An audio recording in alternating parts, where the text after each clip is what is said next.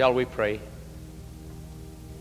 Dear Lord, we claim the presence of thy Holy Spirit, according to Luke 11:13. And you've promised that we'll all be nails upon the wall through your love. May we be fastened securely in our place.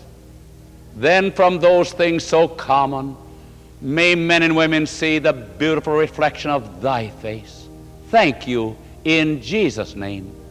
Amen. We'd like to share with you at this hour the ABCs of Bible prayer as they relate to the worship of our Lord. I think during our ministry of the last something like 31 years or more, there are probably thousands, if not tens of thousands of individuals who have learned a beautiful relationship with Jesus through the ABCs of prayer. The ABCs of prayer are not my ABCs. Every once in a while people come to me and they'll say, I've been studying your ABCs of prayer. And I say, no, they're not mine. Jesus gave the ABCs of prayer. And he said, ask, and that's the A. Matthew 7:7. Ask, and it shall be what, everybody? It shall be given you. Jesus said that. The B of prayer, Jesus gave in Mark 11:24. He said, believe that you receive, and you will have. That's not my B of prayer, that's his. The C of prayer is to claim it or receive it, to reach right up and take it. Matthew 21:22 reports Jesus as saying, whatever things we ask, that's the A, in prayer believing, that's the B, we shall receive. Now he makes clear that this asking, believing, and receiving is limited to his word. In John 15:7 he said, if you abide in me, and my words abide in you, you may ask what you will, and it'll be done. In other words, if we dwell in his unselfish spirit, and if we limit our prayers, the ABC prayers, to the definite things he's promised, whatever he's promised as we fulfill the conditions by his grace are ours. Now there's very much more to it. We have a book called the ABCs of Bible Prayer. And during this particular series, we're not going in too deeply into the ABCs of prayer. But friends, we have found that this does something to our worship of Jesus Christ. He said, as recorded in John 16:24, ask and you'll receive, and your joy will be what? It'll be full. The joy in Jesus that the empty heart does not know, it realizes when it finds the fabulous love of Christ in his givingness. For God so loved the world that he gave his only begotten Son. And Romans 8:32, he that spared not his own Son, but delivered him up for us all, how shall he not with him also do what? Freely give us all things. God is eager to come to our rescue. This is the picture that we ought to give to the world, friends.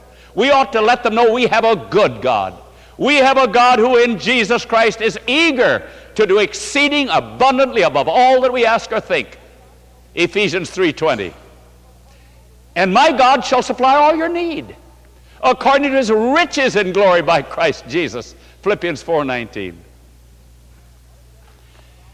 Our experience centers around a woman whose name we shall call May, because that was not her name. We use substitute names. May was reared in a Christian home. As she grew to adulthood, she was baptized, united with the church, made a profession of Christianity, was doing her thing toward being a Christian, but there was an emptiness in her heart. You know, my friends, when you and I try to do our thing, it leaves the heart empty. It's only when we realize that God wants to do everything if we'll reach up and do our part, which is to ask and to believe with all our hearts and to reach right up in simple childlike faith and take his fabulous gifts. She didn't know how to do it. She didn't know how to pray. She didn't realize how eager God was to come to her rescue. She knew a lot of doctrine. She knew you shouldn't do this, and you shouldn't do this, and you shouldn't do this, and you should not do that of all things. And you must behave yourself if you want God to love you, right? All of which are lies in the name of Christ. all of which are lies. No, God loves us just as we are. Amen? While we were yet sinners, Christ died for us. That's the love of Christ. Friends, we never should tell our loved ones or friends, behave so God can love you. My friends, the only way a man can behave is as the love of God obsesses him and grows him into Jesus Christ. But May knew nothing about this.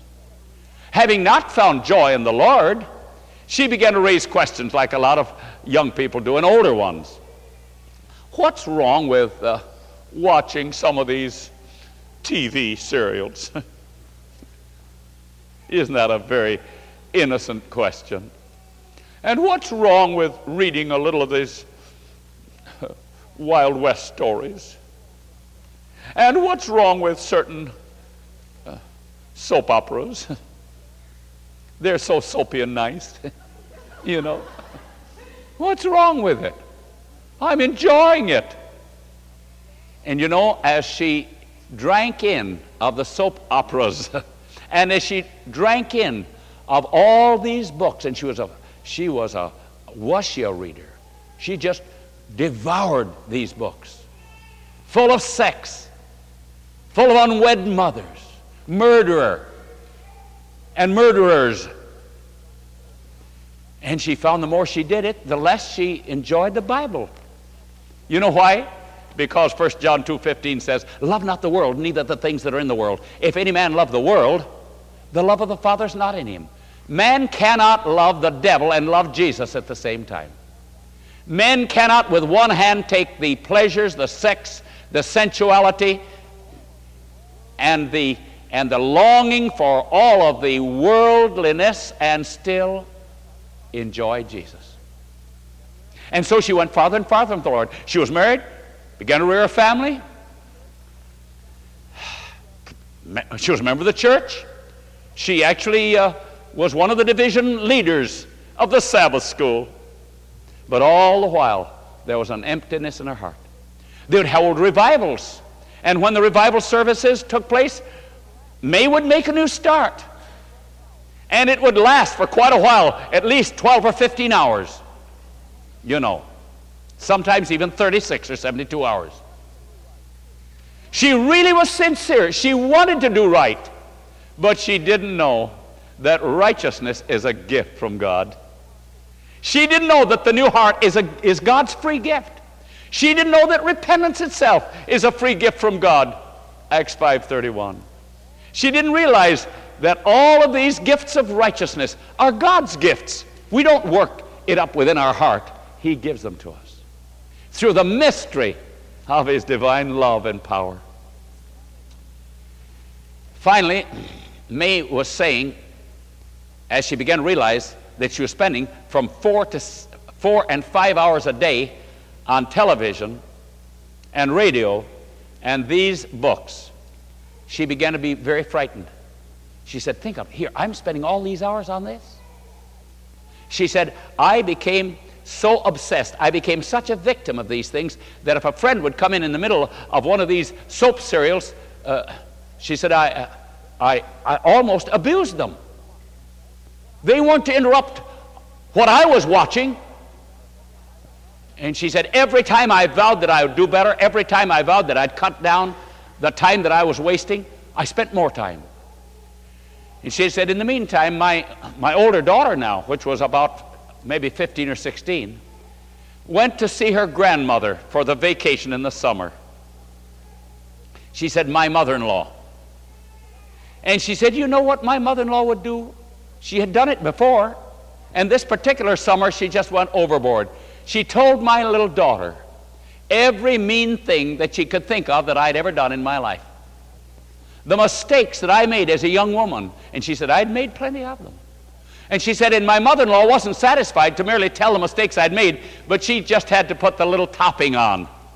And she added a lot of things that weren't true at all. She said, when my daughter came back home from the summer vacation with her grandmother, my daughter told me what her grandmother had shared with her. And she said, and my daughter and I just sobbed it out together. She said, I found myself so filled with hatred for my mother-in-law. And she said, then I began to realize that I was either going to see a psychiatrist or I was going to have to commit myself.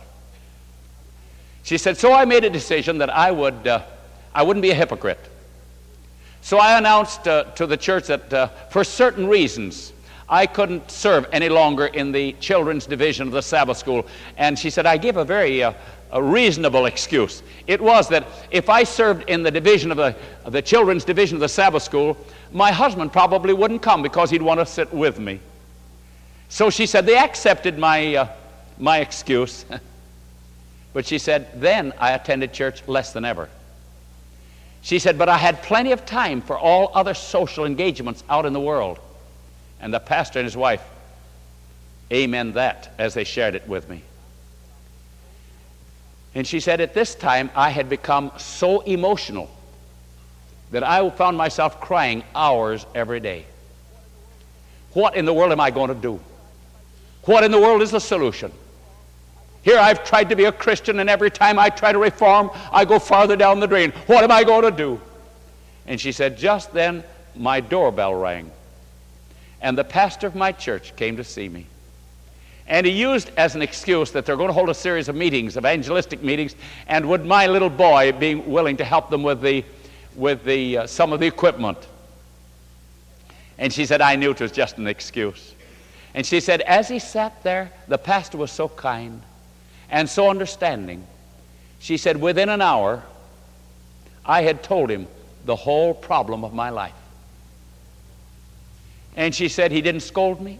He didn't belittle me. He said, May, I have out in my car a book that's blessed hundreds of people. And it's called The ABCs of Bible Prayer. And he said, I wonder if you would like to analyze it. Wasn't that nice? And tell me whether you feel that it would help you in any way. If I would bring it in, would you read it? Oh, she said, Pastor, I surely will. I'd be glad to read it. He said, it's blessed so many. I had known the pastor for years. I had known of how his own family had been blessed by learning how to reach up and drink in of the love of Jesus Christ. His beautiful gifts. For any gift that he's promised, we may ask. Isn't that wonderful? Then we're to believe that we receive and return thanks to God that through Jesus Christ we have received. His blood has already bought these gifts. So the pastor went out, brought the little book in, handed it to her, and she said, no scolding, no condemnation, no belittling whatsoever. And he had a little word of prayer, and he left. She said, as he left, since I had promised that I was going to read the book, I picked it up. I started to read, and she said, I couldn't make any sense out of it whatsoever. I was thinking, it's just words. I couldn't even think what I was reading. I was thinking about that diabolical mother-in-law who had lied about her own daughter-in-law to my very daughter. Why did she do it? And then I would cry. Pick up the book, I couldn't read it. She said, but the next day or so, I said, wait a minute, I did promise the pastor I was going to read it, so I better do it. So she said, I sat down in a little cozy corner and I began to read. She said, Pastor Coon, before I'd read 2 chapters, something had happened to me. She said, I said, listen, if people can get such fabulous answers from the Lord Jesus Christ as these people have received, I can get it too. And I'm going to use the ABCs of Jesus Christ. I'm going to ask him to do what he's promised for me. I'm going to tell him I believe it. And I'm going to bend every muscle of my spiritual life to believing him. She said, I'd never done it before in my life. I'd prayed many times. I'd made many prayers of asking, but I'd never believed before. I said, Lord, I'm going to believe. So she said, it said, for any gift that he's promised, ask. Matthew 7:7. So she said, I opened my Bible to Isaiah 1:18. Though your sins be as scarlet, they shall be as white as snow. 1 John 1:9. If we confess our sins, He is faithful and just to forgive us our sins and to cleanse us from all unrighteousness. She said, I bowed down. I did as the book suggested. I opened my Bible. I even put my hand right on that promise. She knew there was nothing miraculous or mysterious or magic about putting her hand on a promise. It's man's simple gesture of believing and relaxing. I put my hand on that promise and I said, Lord, I ask you to forgive all of my past, and it's been bad. I ask you that my crimson past will be made as white as snow. You've told me to ask, so Lord, I'm asking. She said, then I said, Lord, I believe that my crimson past is made as white as snow. Lord, I believe with all my heart, I believe. And I bet every energy to believing, to telling him that I believe. You know that's what Romans 10:10 says? With the mouth we speak words unto salvation. With the mouth confession is made unto salvation. Tell God I will believe. Tell God I do believe. She said, and then I said, and Lord, I've just learned that I'm to say, the gift is in the promise. You have created the gift. So Lord, thank you. I have received total forgiveness. I have received total cleansing for all the past. I arose from my knees, forgiven. She said, I thank the Lord. The burden was gone. She said, then, for the first time in my life, I had an experience in Christ.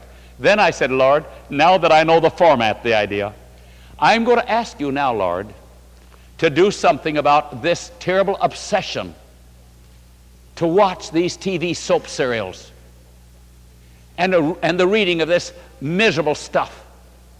She said, I knelt down and I took, I think it was then Matthew 7:7. It could have been another promise. But I'm quite sure she said Matthew 7:7. Lord, you've said, ask, and it shall be given you. I ask you, Lord, listen to this, friends. I ask you, Lord, to take this hankering for all of these soap serials and all this reading, to take it all out of my life. And you know the Lord's promised to do it? 2 Peter 1:4 says, whereby are given unto us exceeding great and precious promises, that by these ye might be partakers of the divine nature. She was claiming God's promises, and God was giving her a new nature. She said, Lord, I ask you to do it. I believe you're doing it. I bent every energy of my spiritual being to believing. Lord, I believe. And now, Lord, thank you, I have received. She said, Pastor Coon, a few hours later, it dawned over me that I have had absolutely no desire whatsoever to watch any of these soap operas anymore. I had no desire whatsoever to read this amazing, sensuous literature. And she said, after a few more hours passed, I said, thank you, Lord. You did it, Lord. You did it. But wait a minute, Lord. I've got now 6 hours of vacuum. I've been spending 6 hours on this trash. What am I going to do with these 6 hours? She said, I fell down again. I put my hand on a promise again, ask and it shall be given you. I said, dear Lord, after all that you've done, the idea, I'm now asking you to give me such a hunger for your word that I will be as ravenous to receive that in my soul as I was to receive the sensual messages. She said, I rose from my knees. She said, Pastor Coon, I just found a hunger for God's word, for everything spiritual. I was just ravenously eager for it. I called the pastor's wife. She said, I read every one of your books I could get a hold of. I read the book, The Desire of Ages. I read the book, Steps to Christ. I got one book after another. I just read them. And she said, something happened to my life. She said, then I knelt down. I said, thank you, Lord. Thank you. You've taken care of my past. You've taken all of the desire for this sensuous reading and viewing out of my life. You've filled my life with a longing for the spiritual. Now, Lord, according to Ezekiel 36:26, I'm asking you to give me a love for my mother-in-law. Amen. Amen. And this is the promise she claimed. Ezekiel 36:26. A new heart also will I give you. Ezekiel 36:26. A new heart also will I give you. A new spirit will I put within you. I will take away the stony heart out of your flesh. She did have a stony heart, right? She did have hard feelings. I will take away the stony heart out of your flesh. I will give you a heart of flesh. And I'll put my spirit within you, and I'll cause you to walk in my statutes. She said, Pastor, this hatred that I had for my mother-in-law was not cured as quickly as the other things were. She said it was more gradual. I had to keep repeating day after day, day after day. I believe she said several times a day, thank you, Lord, for filling my heart with love for my mother-in-law. Thank you, Lord, you're doing it. She said, today, Pastor Coon, I have no hatred, I have no animosity whatsoever for my mother-in-law. I pity her. She said, my mother-in-law has seen such a change in me that she now wants to join my church. Isn't that wonderful? Can you imagine a mother-in-law wanting to be in the same capacity with such a daughter-in-law? She wasn't such a daughter-in-law anymore. She was a new creature in Christ Jesus. She said, then, having learned of God's wonderful ABC prayer program, I said, Lord, I have been praying for years for my son, her 12-year-old son. She said he was a very noble boy. He went through all of the theories and all the doctrines. He observed outwardly all the doctrines. She said in the high school where he was attending, whenever they had a special function on Friday night after sundown, he wouldn't think of going. But she said, I knew that he didn't know Jesus. She said, so then I fell on my knees and I claimed a promise that since God had done so much for me, that God would save my boy. Isaiah 49:25. I will contend with him that contendeth with thee. I will save thy children. And you know what that text means, friends? I, God, will contend with him, that's the devil, who is contending with a parent. I will contend with the devil who's contending with a parent. God says, I will change your life as a parent, so the child, seeing a new experience of joy in Jesus in your life, the child will be saved. The child will want what the child sees in you. I will contend not with the devil that contends with your child, but I will contend with the devil that's contending with you and making you a sadvenist instead of a gladvenist. And she said, Brother Coon, inside of 30 days, my son, without any pressure from a human soul, had walked up to the pastor and said, Pastor, I'm giving my heart to Jesus Christ, and I want to be baptized. Within 30 days, that boy was baptized, a new creature in Christ Jesus. I think I must have listened to May's experience for at least 2 or 3 hours. In fact, I recorded it. We try to be extremely careful and correct in every experience. So we like to record them so we can play them back again and again to be sure that we have stated them accurately as they are. May then went on. Oh, friends, I can't even begin to tell you in this hour. May went on to tell of one miracle after another that took place in that home. I visited the pastor and his wife. They told me of the tremendous transformation. She said other times I would come to revivals and make a little change, and then I'd slip back. And she said my husband was expecting it to happen this time. And when he found it didn't happen, she said he's pricking up his ears. During our series of meetings in their city, the pastor wanted to give away a number of our books, the ABCs of Bible Prayer.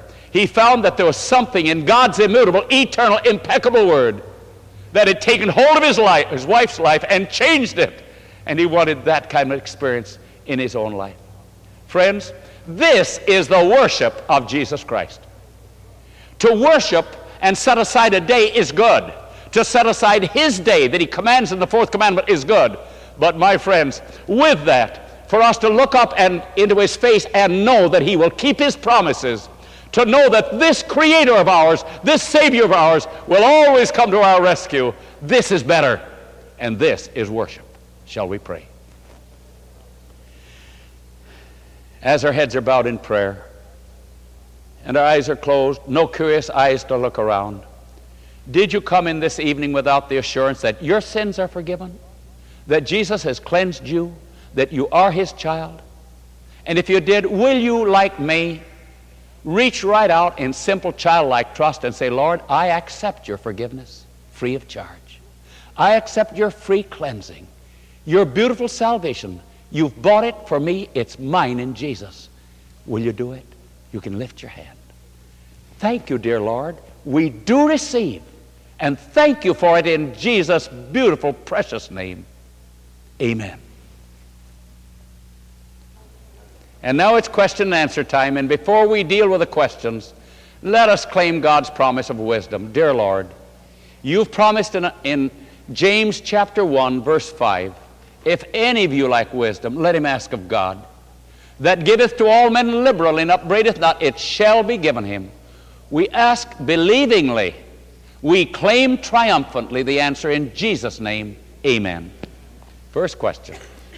Is there anything that can be said or done for a person who professes to be a Christian but does not show love for others? This person drives people away by being unkind, selfish, and rude, especially to children. Those who are being worked with to win them to Christianity are being chased away, and it is heartbreaking.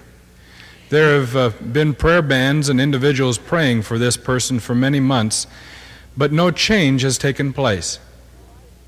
First of all, try in the case of every problem, claim the promise for wisdom to learn what is the real disease back of all of this. Why does this person do what he's doing? He is doing what he's doing because he doesn't himself know what? The love of God. If he had the love of God, he wouldn't be doing this, right? You see? Therefore, the remedy is for him to find the love of Jesus Christ, dramatized by professed Christians. I'm thinking of a lady that we knew very well. There was a deacon in the church. He said that was he was an 1898 deacon. You know what they are? They were the gruff people, just like this man that was just presented. And she said he would come into the church, and when he would see her, he'd just stare at her. Wouldn't speak to her, and he was treating others the same way. So she said one day, as I was praying about this deacon, who was hurting me very much and hurting others, she said, I said, Dear Lord, what can I do to help this deacon? And the Lord spoke to my heart and said, be very sweet and smile to him and walk up to him and be friendly and lovely. And she said, the next Sabbath morning as I came into Sabbath school, there he was, this staring deacon. She said, I walked up and said, how are you, brother? And she said, he actually cracked a smile. Actually smiled. She said, that man became a different man. That's one story. Let me tell you another. I have a sister-in-law back in Tennessee, and she teaches at a public school. They had a guard there at the school who was the epitome of guardship. You know, he had the frown, he had the sophistication, you know, everything that it took. All of that lovely downcast face. And if people would drive in and didn't stop at the moment he told them to, I said stop. And he became so obnoxious that the teachers circulated a petition to remove him. When they brought this petition to my sister-in-law, she said, no, let's not have him removed. She said, let's ask the Lord to convert him. How are you going to convert that thing? She said, well, we'll show him love. About that time, it was Valentine time. So she said, that morning, she said she went to the grocery and got the biggest, loveliest red apple that she could get a hold of. She said, I shined that apple and shined that apple till it shone. And she said, as I drove up that morning, here was the guard. And she said, I rolled down my window as I came up to him. And she said, I flashed a big smile and I said, would you be my Valentine? And I handed him this apple. She said, he looked at that apple. He began to smile. She said, that man's life was completely changed. The teacher said, what in the world did you do? She said, nothing except just to show a little love. When a person is like this individual, it's because he's empty. He doesn't know the love of God. So all Christians should not merely pray for him, but be kind and sweet. And 2 Corinthians 3:18 applies. By beholding, we're changed in the same image. Try it out. God bless you. The next questioner says, how can I woo my husband back to me and to the Lord? 1 Peter chapter 3. And friends, this is one of the most amazing texts of Scripture to be found in the Bible. I think somebody else is raising their hand, and our teammate will pick up the other questions. Here it is. Let me read, my friends, this. Here's a lady who wants to know how she can win her husband. I believe that in my own ministry, friends, I haven't begun to emphasize this Holy Scripture as I should. Notice what it says. 1 Peter chapter 3. Likewise, ye wives, be in subjection to your own husbands. Do what? Be in subjection. That if they obey not the word, here's a non-Christian, if they obey not the word, they also may, without the word or without a word, be won by the conversation of the wives. God says that these men in the world who are obnoxious can still be won by this wonderful wife. Now, how will she be the type that will win him? While they behold your chaste conversation coupled with fear. He does what? He looks. He looks at your beautiful conversation. The fear there means deep humility. He looks at that beautiful humility, that pure conversation, and he just looks and he says, what in the world has happened? Whose adorning, let it not be that outward adorning of plaiting the hair and wearing of gold or putting on apparel, but let it be the hidden man of the heart, in that which is not corruptible, even the ornament of a meek and quiet spirit, which is in the sight of God of great price. Now, he says, this man will look at this lady. He'll find that she isn't arguing with him. She isn't belittling him because he isn't keeping the Sabbath. She isn't condemning him because he eats pork. You see? She isn't saying to him, I don't think you even want to do right. None of that. She is meek, she's quiet, she's winsome. God says this is the winning attitude. And I say, praise God that he's given the answer. Now, this isn't all. Listen to this. For after this manner, in the old time, the holy women also, who trusted in God, adorned themselves, being in subjection to their own husbands. Now, what it is bringing out is this. You see, a godly wife who is living up to all the rules, so to speak, she is liable to let emanate from her lips a little correction of her non-believing husband. God, don't do that. Don't do that. That isn't meek. You don't have to play Holy Spirit. You'll be meek and quiet and winsome. And the Lord says, I'll take care of the rest. Now, this isn't all. The next, I haven't dared to read for many years in my ministry for fear people would think that I'd gone off the deep end. But here it is. Even as Sarah obeyed Abraham. Now notice, here is a wife who is a Christian, whose husband is not a Christian. It says, be in subjection to him as Sarah was to Abraham. Abraham was a godly man. It says, now you be in subjection to this person. You be meek and sweet and quiet to him, just like Sarah was to a godly person, calling him Lord. Can you see that? She wasn't saying it sarcastically. You know, that ruined it all. But she said, yes, Lord. Man, no wonder Pharaoh wanted her. Who wouldn't? Right? Now, not sarcastically, you see. A lady came to one of our meetings. She said, I tell you, my husband, he's really not doing right at all. And more than that, she said, there's a gulf being fixed between him and me.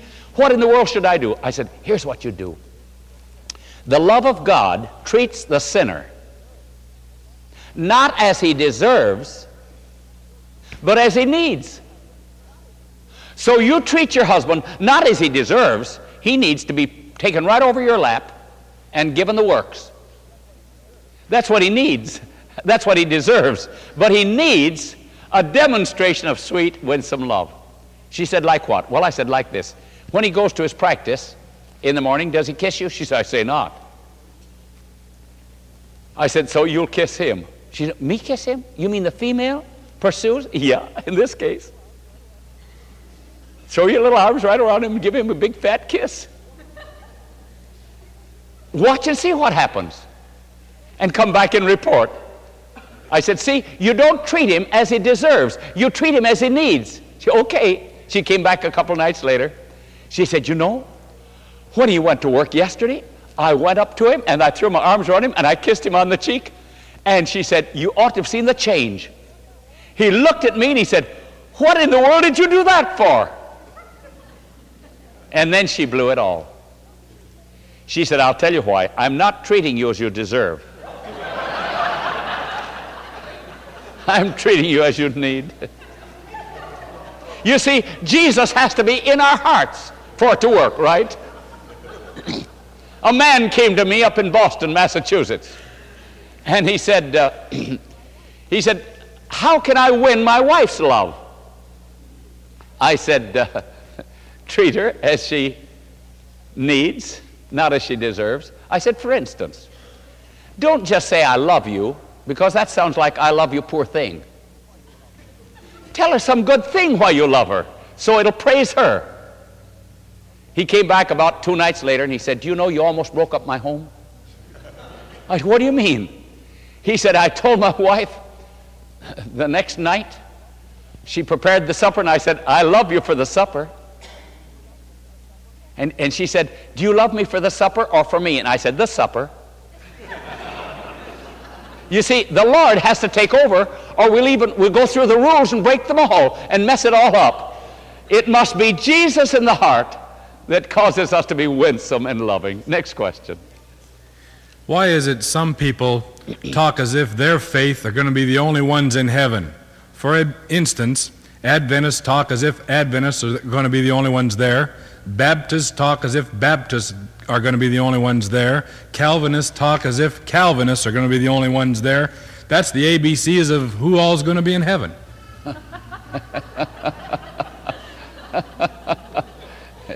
And we could go on and on and on, right? And you know, it can be a great surprise to find none of them there. Right? No spiritually proud person is going to be in heaven. Right or wrong?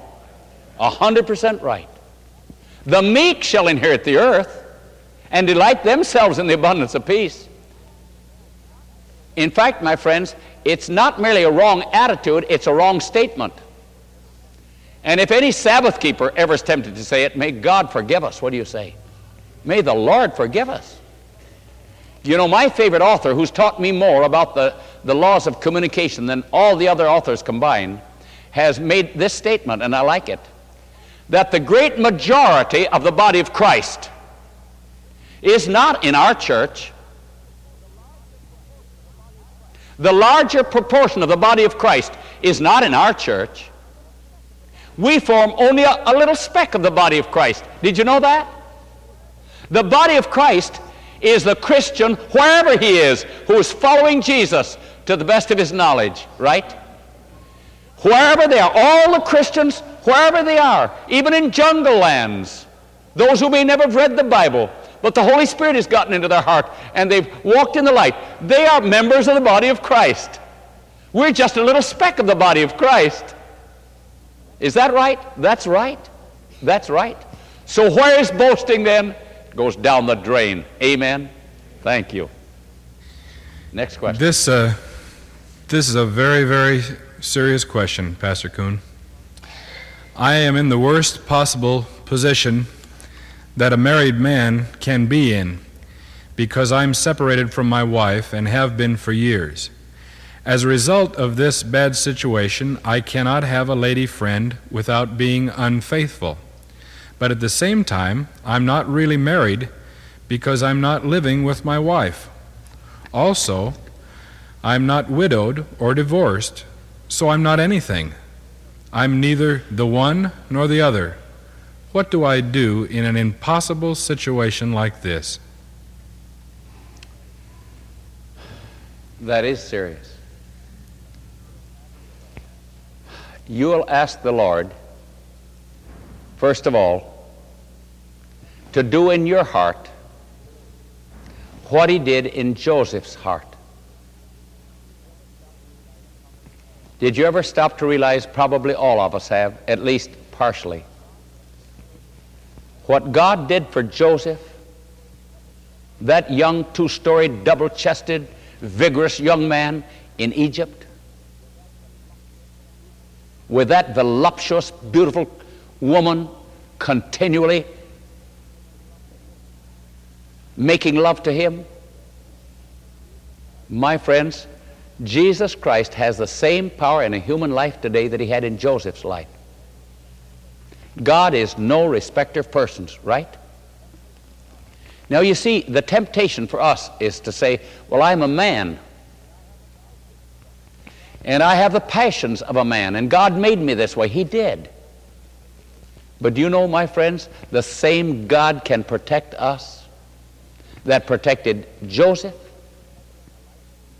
that protected Elijah, that protected Paul, that protected Jesus Christ. There is something wonderful in an individual coming to this place in his or her experience, and I know from those that we've talked with, I know it can take place. When an individual comes to this place where he said, Lord, I'm not able to conquer the natural desires and hungers. I can't do it, Lord. But Lord, you have said in Philippians 2:13 that God will work in me both to will and to do of your good pleasure. And Lord, I'm going to reach right up, and I'm going to ask you to do it, and I'm going to believe it. You'd be amazed if we had the time to share one experience after another of big two-story, double-chested men who have been kept by the grace of God. God can do it today. But we must not start reasoning as to why God can't. You see, we must not rationalize.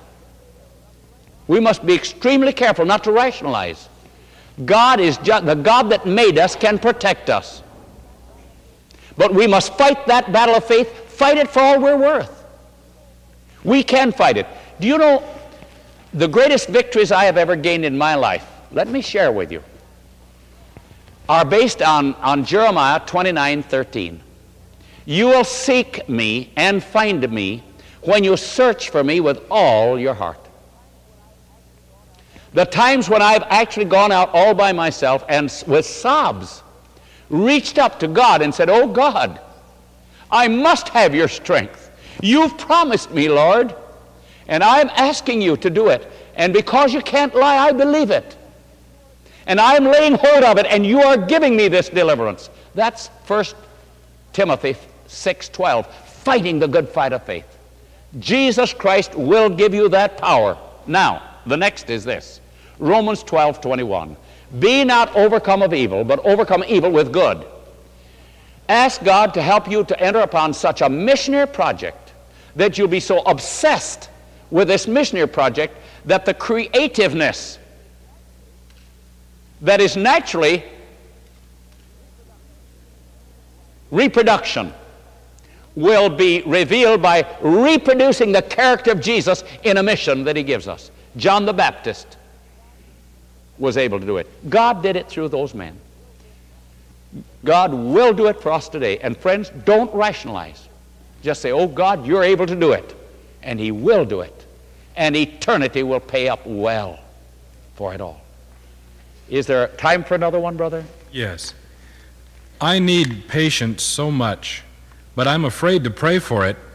I've seen too many people pray for it, and their lives were then filled with trials. I want patience with life just like it is now.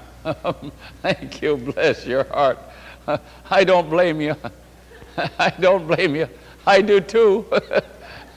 How many would like it just that way? Wouldn't it be wonderful? Patience without a cloud, without any lightning or thunder. Wouldn't that be wonderful? Without any tests. Oh, how beautiful that would be. But what does the Bible say in Romans 5:3-5? We glory in tribulation, knowing this, that tribulation worketh patience, and patience experience, and experience hope, and hope maketh not ashamed, because the love of God is shed abroad in the heart by the Holy Ghost. So we say, dear Lord, I know you've got to refine me. You've got to take out these things that can't be in eternity. But Lord, you've promised that when I pass through the fire, you'll be with me. Hasn't he? Hasn't he? Amen. When you pass through the waters, I'll be with you. Now, there are things that we can do when we're upset like this that God will use to develop peace of mind.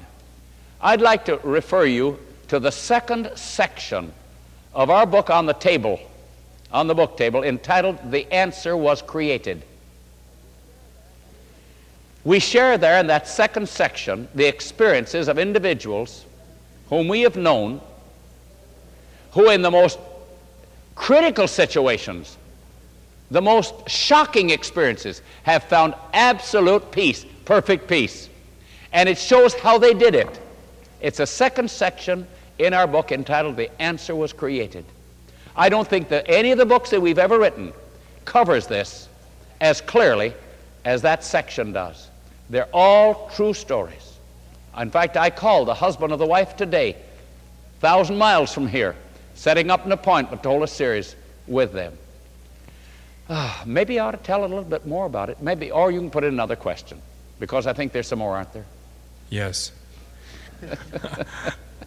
I have a friend who would like to know why you have to study in the church before you're baptized. Jesus just said to believe, then be baptized. And he baptized, or the disciples did, many just the way they were. This person is studying to be baptized, but has a doubt of all the things he has to do first, and he needs help. Very reasonable question, isn't it? Very reasonable. Matthew chapter 28, verses 18-20. Go you into all the world, preach the gospel to every creature.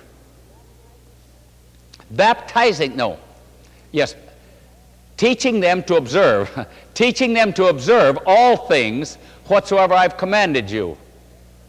Baptizing them in the name of the Father, the Son, and the Holy Ghost. And lo, I'm with you always, even unto the end of the world. I'm going to read it because I didn't quote it correctly. So I want to quote it correctly, because you'll find here something that I think will help you in the answer to your question. Here it is. Matthew 28, 18-20, and Mark 16, 16-18. Matthew 18, 18-20. Let's take 19 and 20. Go ye therefore and teach all nations. Do what? Teach all nations. Baptizing them in the name of the Father, the Son, and the Holy Ghost. You teach, then you baptize. Then the next verse, teaching them to observe all things whatsoever I've commanded you. The gospel plan of baptism is we teach, we baptize, and then people keep learning the rest of their lives. Here's another one. Mark 16, 16. He that believeth and is baptized shall be saved.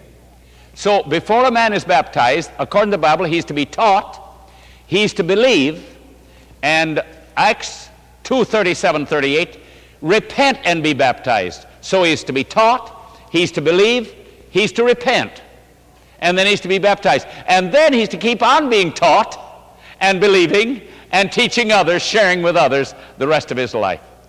Don't feel that it's too difficult for us to be taught. Do you know, the more we can learn of Jesus, both before and after baptism, the better off we are. For this is life eternal, that they might know thee, the only true God, and Jesus Christ whom thou hast sent.